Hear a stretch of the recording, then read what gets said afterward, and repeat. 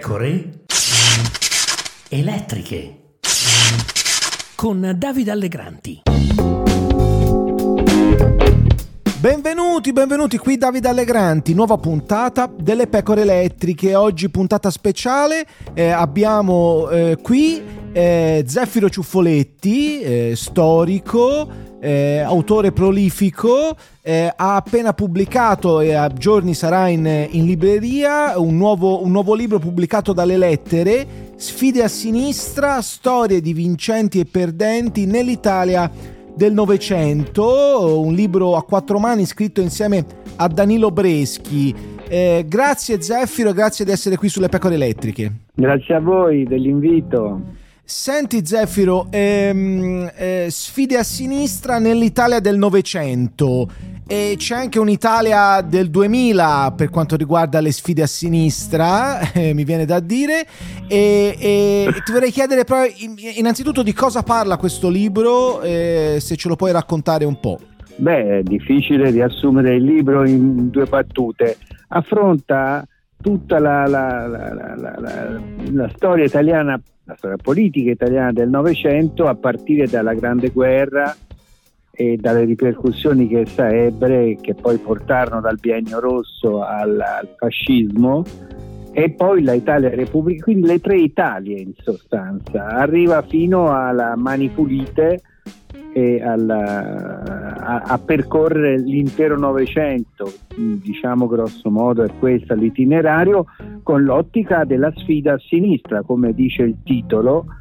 Io avrei suggerito il titolo Sfide perdenti a sinistra, perché poi questo è il punto, è il succo del libro, perché è vero che abbiamo avuto dei grandi partiti di massa come il Partito Comunista e naturalmente il Partito Socialista, che ne è un po' la matrice, solo che le divisioni sono costanti a sinistra e le guerre intestine sono clamorose, e purtroppo producono che cosa? Un fenomeno unico in Europa, che noi non abbiamo avuto mai un'alternativa socialdemocratica vincente, governante e capace di creare una sinistra di governo.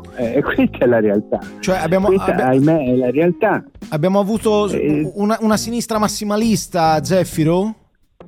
Abbiamo avuto di tutto, nel senso che ha prevalso, e questa è la linea lunga, con il Partito Comunista anche una linea, diciamo, di aggancio all'Unione Sovietica, all'esperienza sovietica, e questa lo si ha già nella crisi che portò al fascismo, perché ricordiamoci che il fascismo non è nato dal cielo, è nato dalla tragedia della guerra e del dopoguerra, perché le guerre hanno sempre uno strascico, ma è nato anche dall'esempio della rivoluzione russa e la scesa in campo della lotta politica armata, cioè del partito armato.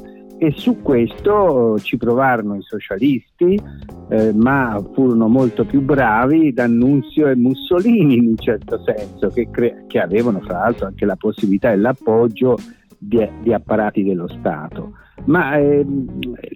E quindi c'è la prima sconfitta della sinistra, perché la sinistra aveva avuto dopo la guerra, il Partito Socialista, una grande chance di una riforma democratica dello Stato, non un sovvertimento ma una riforma, proprio andando a governare con i voti enormi che aveva preso, 156 deputati, non la maggioranza ma un 33% dei voti, che erano una cosa grossa, che avrebbero reso possibile una soluzione in chiave democratica sia dei problemi della stabilità del governo, perché il dato strutturale italiano è la fragilità dei governi, tranne appunto finire nelle dittature, che quelle durano più di 20 anni, no? Sì. Ma la questione è che mentre in altri paesi dopo la seconda guerra mondiale, ma in alcuni casi anche prima ovviamente, si è avuto delle soluzioni socialdemocratiche o laburiste, per cui la sinistra è andata al governo, è diventata partito affidabile di governo, in Italia no, è entrato nei governi di coalizione, di unità nazionale, di centrosinistra, ma da sola la sinistra, e in più le divisioni non finiscono mai. Nella storia politica italiana c'è questa eredità di rigidità ideologica, un'eredità massimalistica e ideologica forte, che porta a continue scissioni. Sembra proprio una maledizione. Una specificità della sinistra italiana appunto sono le scissioni, e pensa a quante ce ne sono state anche di recente nel Partito Democratico, la scissione di sinistra di Articolo 1, la scissione tra virgolette di destra di Matteo Renzi, che ha dato vita a Italia Viva. Tra l'altro, leggendo l'introduzione di Dino Cofrancesco, che ha firmato questa bellissima introduzione al vostro libro, si sottolinea anche un fatto, insomma, a Matteo Renzi si rende merito di qualcosa, insomma, di quello di che aver provato ad innovare la tradizione post comunista, perché di questo si tratta, presentando una soluzione con le riforme nel mondo del lavoro, con l'aggancio alla dimensione europea e internazionale, che poi producesse anche quello che era il dato di fatto della fragilità del sistema repubblicano, cioè una riforma istituzionale per consolidare il ruolo di governo, perché quando si va in una politica si confronta col mondo, con la stessa Europa, governi che la Merkel ha visto passare in Italia durante i suoi mandati di cancelliera, almeno 6-7 governi. Esatto. Nessuna politica di continuità programmatica e di riforme può andare in porto se un governo non dura più di un anno. Ecco. Certo. Questo è il dato strutturale. Però c'è anche la sinistra, questa specie di mito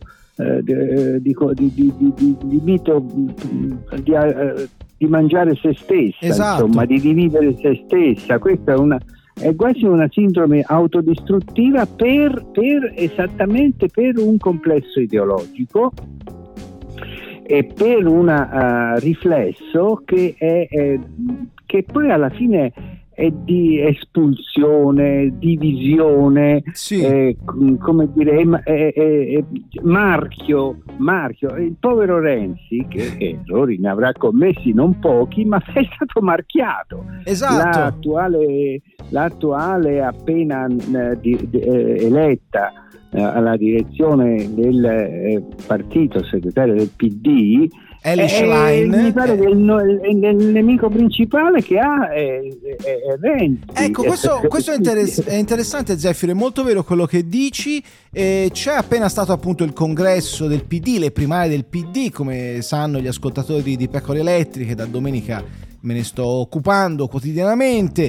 Elly Schlein, la nuova segretaria del Partito Democratico, ha battuto Stefano Bonaccini ed è diventata segretaria anche al grido di espelliamo gli ultimi residui del renzismo da questo Partito Democratico. Tra l'altro è interessante perché lei, che ha ripreso la tessera del PD proprio da poco, se n'era andata via nel 2015 dopo il Jobs Act, sbattendo la porta insieme a Pippo Civati.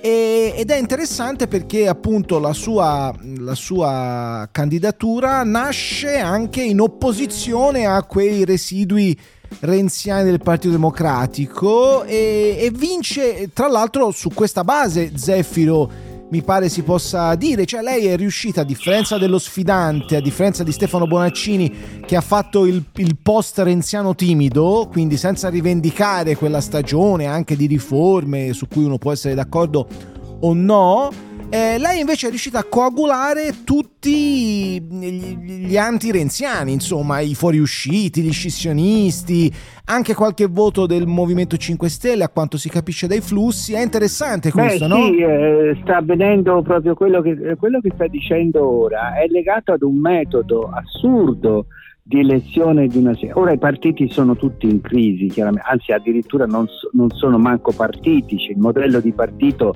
è veramente ormai indecifrabile in Italia, sono partiti personali, partiti stagionali, partiti mutevoli, però il PD si diceva era l'ultimo partito che avesse una base organizzata, tesserati, circoli, eccetera, eccetera. Ma proprio questa base viene tradita, perché questa poveretta ha votato per il Bonaccini, cioè che rappresentava un filo di continuità con la tradizione, le radici, l'identità del partito ora democratico, ma prima anche comunista, oppure anche di un mondo di amministratori di buon livello, perché di questo poi si tratta, perché poi la sinistra dov'è che dimostra tutte le sue deficienze? Nell'azione di governo, è centrale, perché poi a livello amministrativo a volte è molto più brava di quanto possa immaginare, in questo caso lo è. Quindi venne fuori però dai flussi che questo modo pazzesco di votare poi con un referendum sui due nomi aperto a tutti, questo provoca un falsamento dell'esito e una contraddizione molto grave che non so come si farà a sanare, perché questa è la prima volta in cui viene sovvertito il sistema di elezione esatto. E quindi questo, scusa, aspetta Zeffiro, lo spiego questa cosa per chi non lo sapesse. Il 26 febbraio appunto Elly Schlein è diventata segretaria del PD vincendo le primarie, ma ribaltando il risultato del voto del voto dei circoli che avevano premiato degli iscritti. Certo, quindi che avevano invece votato Stefano. Mi sentirei se io fossi, ma non di poco, cioè sovvertendo un risultato. E dall'esame dei flussi significa che anche una parte dei 5 Stelle pare che poi sono quelli più interessati a questa partita, siano andati per far pendere la bilancia dalla parte dell'Atlantico. Quindi cos'è la questione? Che questo metodo di voto è incredibile. È incredibile, si apre a qualsiasi influenza e crea probabilmente, lo vedremo, un effetto di spaccatura, perché poi il differenziale è minimo, nei risultati finali pare che siano solo 3-4% dei voti di differenza, quindi il partito è come spaccato in due. Riusciranno a tenerlo insieme? Vedremo. Seguendo la tradizione italiana direi di no, però che ci riuscirà, nel senso che la tendenza è quella alla divisione. Non lo so quando avverrà e come avverrà e se avverrà, e se non avverrà sarà un miracolo. Beh, intanto se n'è andato via Beppe Fioroni e qualcuno ha avuto anche da ironizzare, no? Il capo Sardina Mattia Santori ha detto, insomma, per un Fioroni che se ne va arrivano 100 nuovi entranti, insomma ha fatto lo sborone, come si direbbe. Ma sai, non è che la sensazione la fanno quelli che se ne vanno, la sensazione la fanno quelli che non voteranno, perché una delle forme più recenti italiane di manifestazione diciamo così, della disaffezione alla politica è di non andare a votare. Certo, io elettore del PD iscritto eccetera mi vedrei anche tradito da una soluzione di questo genere, che è chiaramente una soluzione che sovverte un risultato che invece la base degli iscritti aveva sancito. E la questione vera è che da un punto di vista della logica di sistema politico e del paese è tutto da vedere, ma probabilmente sarà il governo attuale sarà donna su donna, la donna che governa il governo sarà felice di un risultato di questo genere, perché prima che il partito PD si rimetta in sesto e crei questa grande opposizione di cui parla la nuova segretaria, non sarà impresa facile, capisci? Più che altro si dovrà preoccupare di unificare il partito, se ci riesce. E poi c'è la partita con i 5 Stelle, perché è una partita sempre in piedi. Esatto. Quella è una partita in piedi. È molto interessante quello che dici, Zeffiro, perché a proposito di unificazione non c'è soltanto l'unificazione del PD, che è un tema, c'è pure l'unificazione delle opposizioni, per l'appunto, certo, che passa anche da questo rapporto con i 5 Stelle. Io ho avuto spesso occasione di dire che il PD è stato subalterno ai 5 Stelle per tante ragioni. Non ho capito cosa succederà adesso.